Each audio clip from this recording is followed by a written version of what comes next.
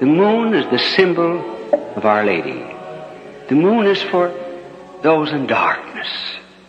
And I think in a special way for sinners. So that if we but look to her, who is the moon and derives all light from the sun, they would never fall into an abyss. Now this is the Rosary.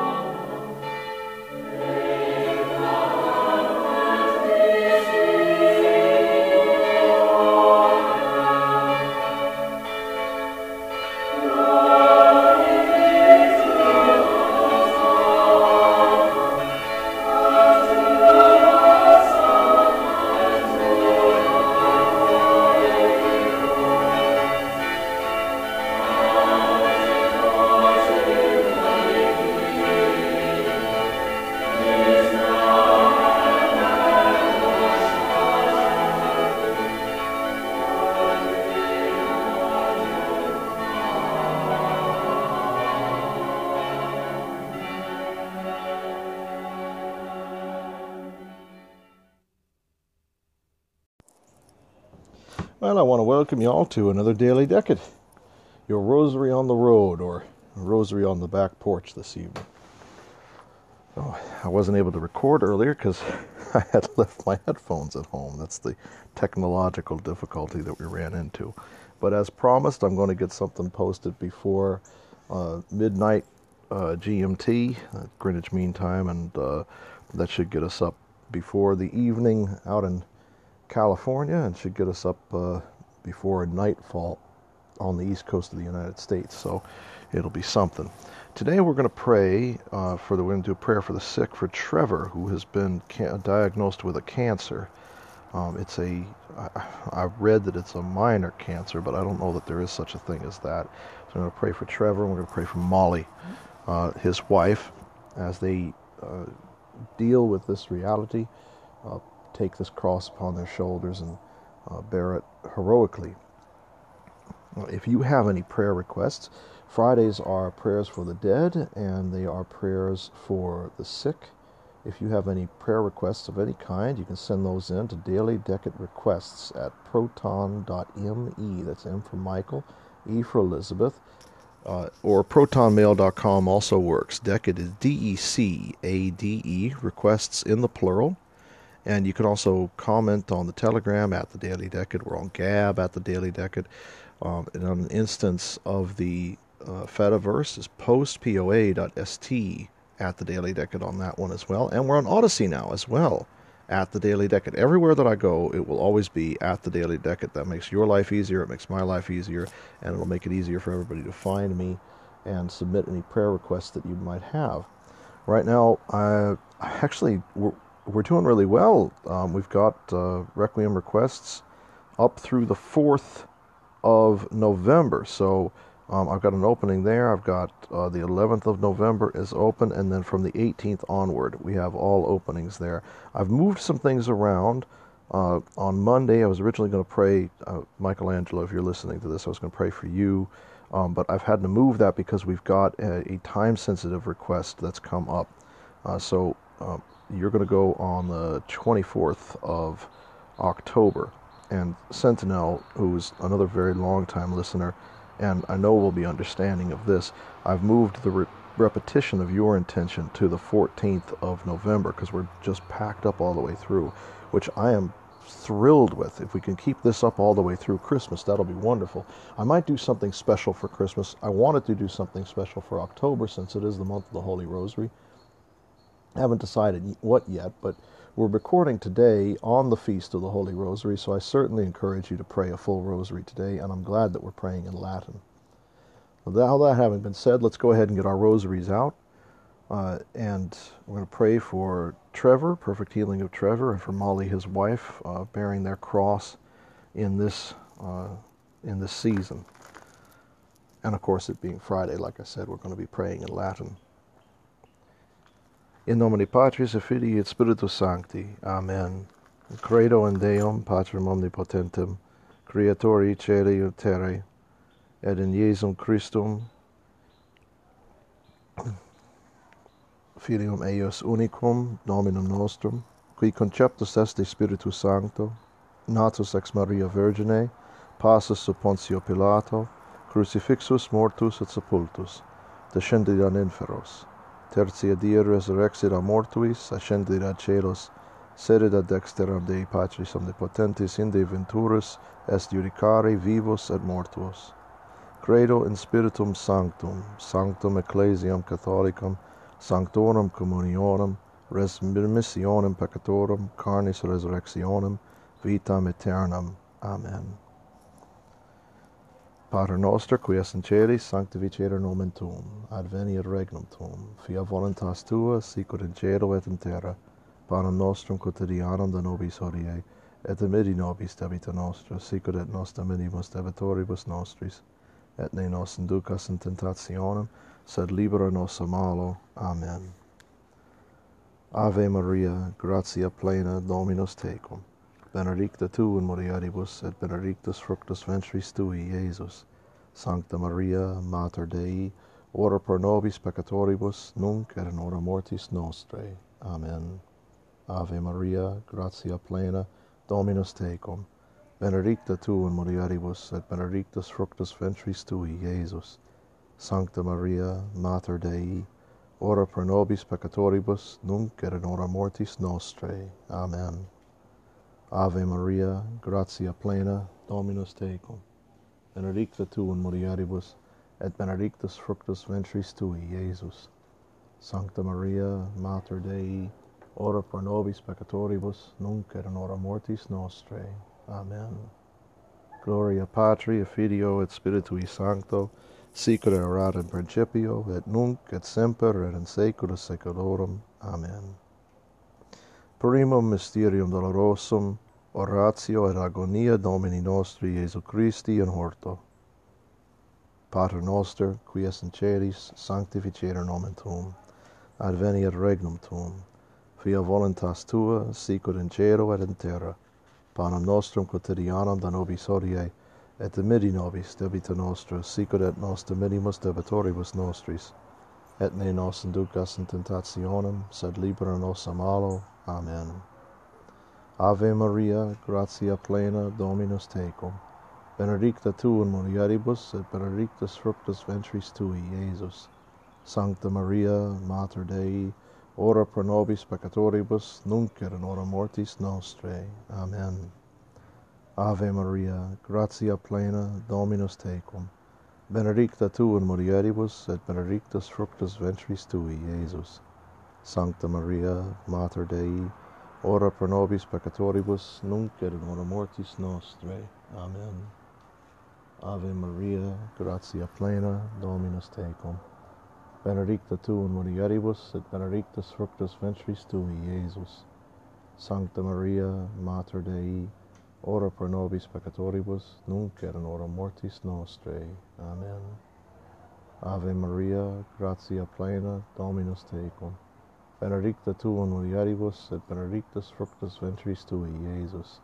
Sancta Maria, Mater Dei, ora pro nobis peccatoribus, nunc et in hora mortis nostrae. Amen. Ave Maria, gratia plena, Dominus tecum, benedicta tu in mulieribus, et benedictus fructus ventris tui, Iesus. Sancta Maria, Mater Dei, ora pro nobis peccatoribus, nunc et in hora mortis nostrae. Amen. Ave Maria, gratia plena, Dominus tecum. Benedicta tu in mulieribus, et benedictus fructus ventris tui, Iesus. Sancta Maria, Mater Dei, ora pro nobis peccatoribus, nunc et in hora mortis nostrae. Amen. Ave Maria, gratia plena, Dominus tecum. Benedicta tu in mulieribus, et benedictus fructus ventris tui, Iesus. Sancta Maria, Mater Dei, ora pro nobis peccatoribus, nunc et in hora mortis nostrae. Amen. Ave Maria, gratia plena, Dominus tecum. Benedicta tu in mulieribus, et benedictus fructus ventris tui, Iesus. Sancta Maria, Mater Dei, ora pro nobis peccatoribus, nunc et in hora mortis nostrae. Amen. Ave Maria, gratia plena, Dominus tecum. Benedicta tu in mulieribus, et benedictus fructus ventris tui, Iesus. Sancta Maria, Mater Dei, ora pro nobis peccatoribus, nunc et in hora mortis nostrae. Amen. Ave Maria, gratia plena, Dominus tecum. Benedicta tu in mulieribus, et benedictus fructus ventris tui, Iesus. Sancta Maria, Mater Dei, ora pro nobis peccatoribus, nunc et in hora mortis nostrae. Amen. Gloria Patri et Filio et Spiritui Sancto, sic ut erat in principio, et nunc, et semper, et in saecula saeculorum. Amen. Salve Regina, Mater Misericordia, vita dulcedo et spes nostrae, salve. Ad te clamamus, exulis filii Evi, ad te suspiramus, gementes et flentes, in hoc lacrimarum vale. Ea ergo advocata nostra, ilos tuos misericordes oculos ad nos converte, et Iesum benedictum fructum ventris tui, nobis post hoc exilium ostende. O clemens, o pia, o dulcis Virgo Maria, ora pro nobis, Sancta Dei Genitrix, ut digni officiamur promissionibus Christi. Oremus. Deus cuius unigenitus per vitam, mortem et resurrectionem suam nobis salutis aeterna premia comparavit, concede quesumus, ut haec mysteria sacratissimo Beati Maria Virginis Rosario recolentes, in imbetemur quod continet et quod promittunt assequamur, per eundum Christum Dominum nostrum. Amen. Oremus. Domine Sancte, Pater Omnipotens, Aeterne Deus, qui benedictiones Tuae gratiam egeris infundendo corporibus, facturum Tuam multiplici pietate custoris, ad invocationem Tui nominis benignus astiste, ut famulum Tuum ab agritudine liberatum, et sanitate nominatum, dextera Tua erigas, virtute confirmas, potestate Tuae eris, atque ecclesia Tuae sancte cum omni desiderata prosperitate restituas. Per Christum Dominum nostrum. Amen. Sancte Michael Arcangele, defende nos in praelio, contra nequitiam et insidias diabolo est presidium, imperat illi Deus, supplices deprecamur, tuque princeps milite celestis, satanam aliosque spiritus malignos, qui ad perditionem animarum pervagantur in mundo, divina virtute, in infernum detrude. Amen. Sacratissimum cor Iesu, miserere nobis. Sacratissimum cor Iesu, miserere nobis. Sacratissimum cor Iesu, adveniat regnum tuum. In nomine Patris et Filii et Spiritus Sancti. Amen. Today is the Feast of the Holy Rosary, which is something that's worth reflecting on its own, I suppose. And I probably ought to devote the whole thing to it, but I would hate to miss a reflection on the individual mysteries, which is the main point of all of this. And surely, if you go to a traditional church, then you probably already celebrated it. I'll make a quick comment on it, because the external solemnity was last Sunday. I don't think anyone will be keeping the external solemnity this upcoming Sunday, because it's not very normal to move a feast forward, or backward rather than forward. But today's a day that's celebrated because it is the feast of three major victories that were accomplished by the Holy Rosary over the Saracen, over the Turk in particular, and the attempt to conquer Europe. The first one would be the Battle of Lepanto, which took place during the reign of Pius V in the 1520s, I believe, but I may be wrong about that. It may be earlier than that. The next one is the Siege of Vienna that took place in 1680, and the last one is a battle I don't think it was the Battle of Belgrade, but it may have been in the 1760s, where the European forces, Christendom, the last time that Christendom really united itself under the banner of the Holy Rosary against the Turks and drove them out. Now, the battle against the Turks in Dalmatia, or what would eventually become Yugoslavia. Yugoslavia is a polity; it's not the actual region. The region is Illyrium or Dalmatia, where the Western Slavs took up their home. The Croats, the Serbs, the Bosnians, all of which are really, ethnically speaking, they all come from one font, but they've unfortunately been divided over time by political decisions that have been made for them and that they have made, and religious decisions that, again, have been made for them and that they have made. But they did take a very heroic stand against the Turks and defeated them on a couple of occasions, which is a great turnaround for the terrible defeat that they suffered at the Battle of Kosovo, and a lot of the mistreatment that the people that have lived there have suffered. Hungarians suffered it, Bulgars suffered it, Romanians suffered, the Vlach people, Romania, what would eventually become the core of the Romanian nationality, suffered it. The Serbs suffered it, also related to the Vlach. The Croats, they all suffered greatly under the heel of the Turk.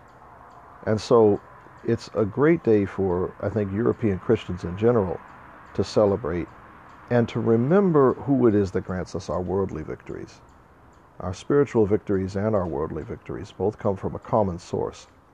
And it is through His mercy and intercession that we win, that we conquer anything. And that's the reminder for today. And I suppose actually that's a very good reminder, considering what I wanted to talk about and what we wanted to reflect on, what I've been thinking about, namely the first sorrowful mystery. We're back in the garden again. And it was something that I didn't really reflect on, I think, to a great degree last series or the series before, but it's something worth thinking about, and that is what our place is in this mystery. We think about what Christ's place is in the mystery. We think about where Christ is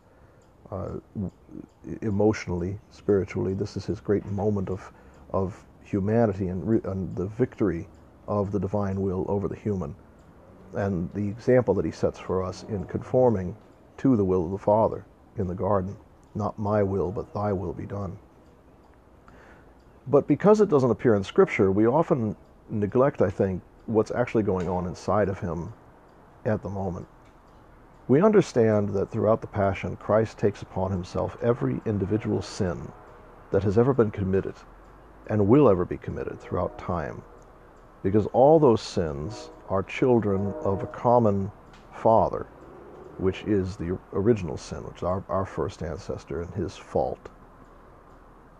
There's, I think it's in Milton, that he portrays after the fall of Satan, he descends into hell, and he is trying to make his way back up out of hell. And he passes Pandemonium, which would be his palace and seat of authority. And he passes the gates of hell to exit and sees an old hag there and a deformed bastard child. And it is the hag. The hag explains to Satan who the child is. The child is death, and the hag is sin. And Satan, the hag, explains that this is his child, which he has a hard time processing. But he has a hard time processing it later on when the angels of heaven confront him and they don't recognize him. He doesn't realize he's become deformed by his evil. This is in Milton's, which is actually not inconsistent in that regard with our understanding of what happens to the devil. His angelic state is deformed and transformed such that he becomes something hideous. And he could continue to transform himself into an angel of lights, and Paul warns us about that. But he remains in his natural state, bearing all of the physical deformities of his own damnation. Much like those on the last day will have the same thing happen to them, those who die in sin.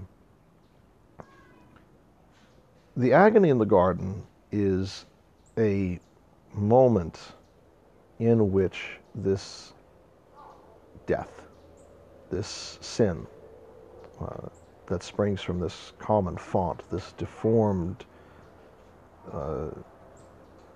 element of creation that springs from our first sin, and therefore is tied to that sin, begins to be overcome.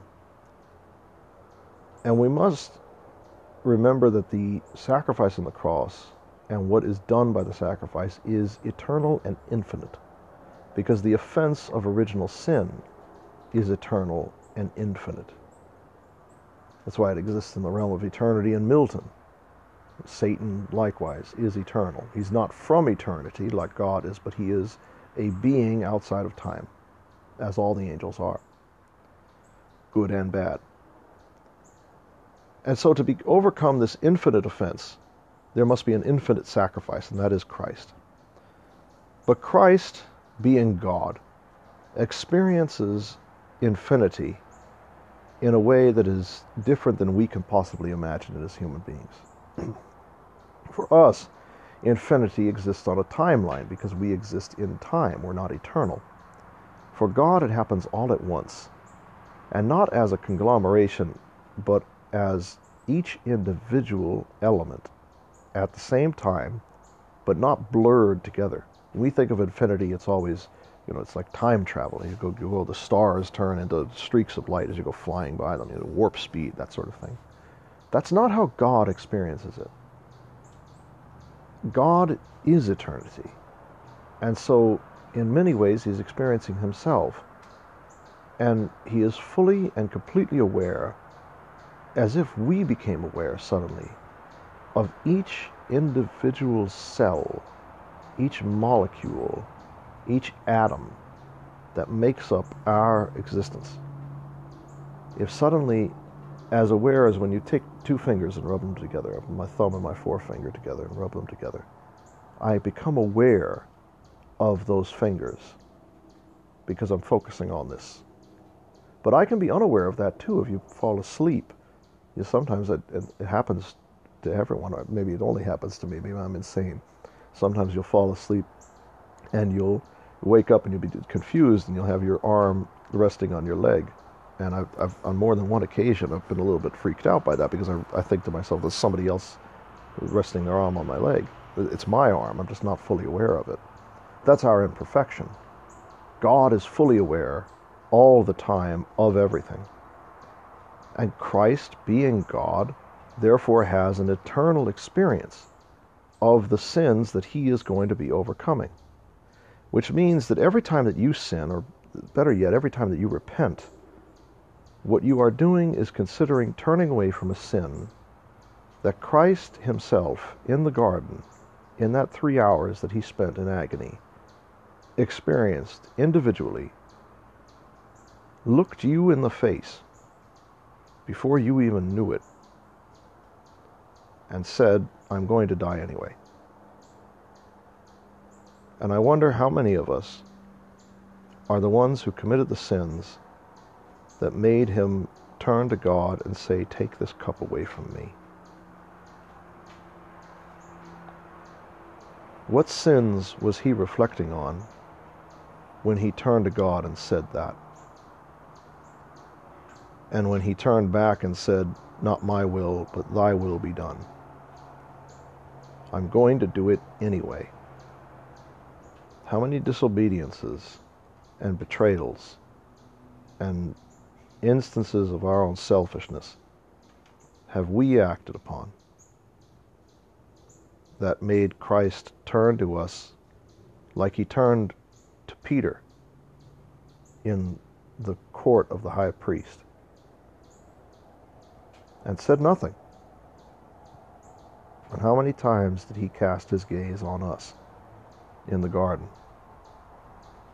and say with his lips, "Let this cup pass from me," but in his sacred heart, "Not my will, but thy will be done. I will die for them, for him, for her."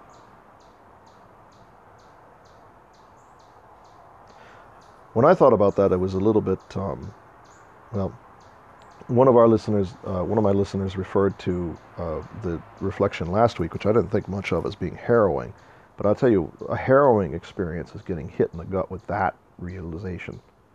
And it's a testimony, though, to the mercy of God, more than it is a testimony to his judgment, and a testimony to his mercy on us despite our unworthiness. And that is something that we should always have before our face. We should always be in the state, in the position of Christ, looking at ourselves, at the sins that we are committing, and seeing what we are, and understanding why he would say, "Let this cup pass from me."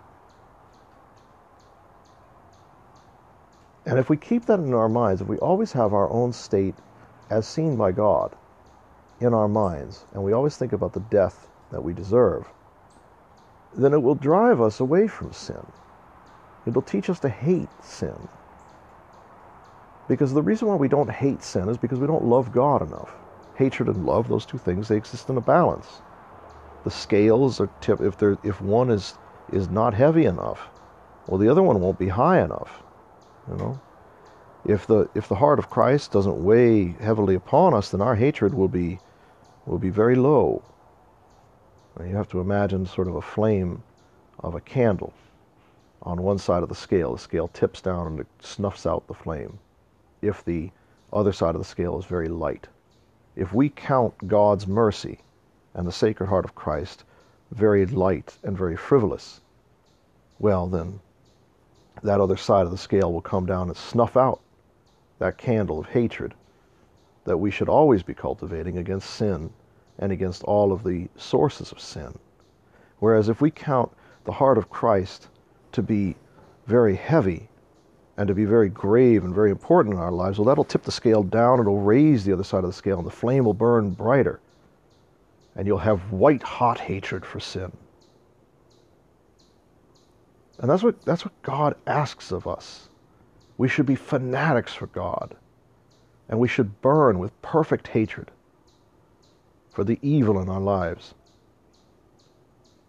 for sin and for all the sources of sin.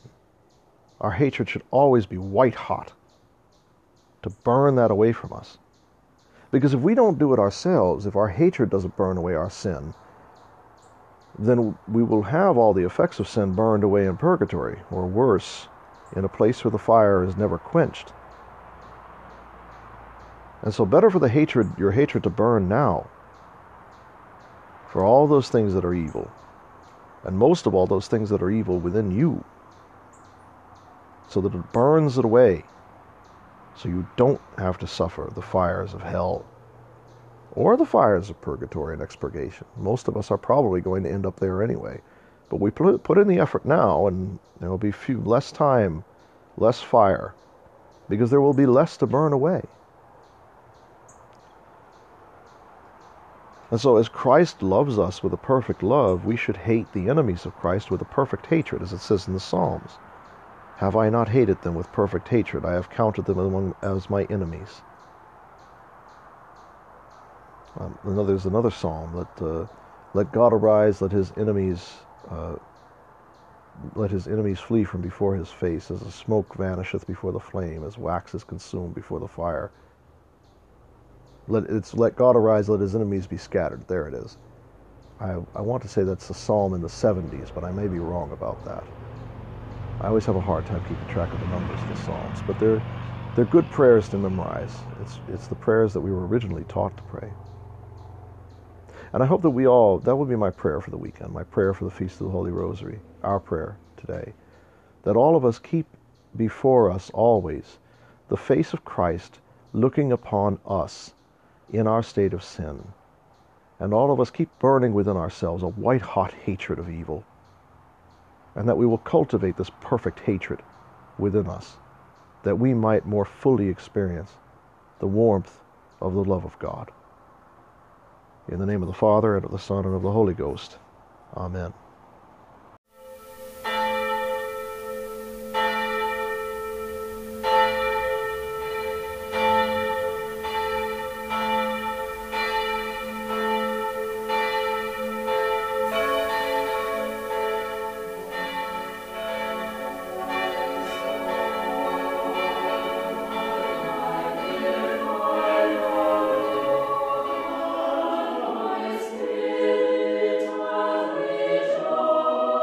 If a Christian doesn't pray about heaven, that's a remarkable lack.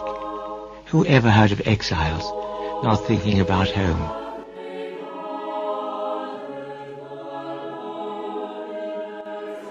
Now, I said that's exactly what the Rosary is. We are in a new moment of time and a new moment of space. So we keep saying to our Lord and to the Blessed Mother, I love you, I love you.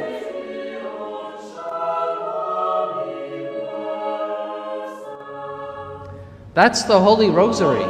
That's the Catholic faith. The whole Catholic faith is in it.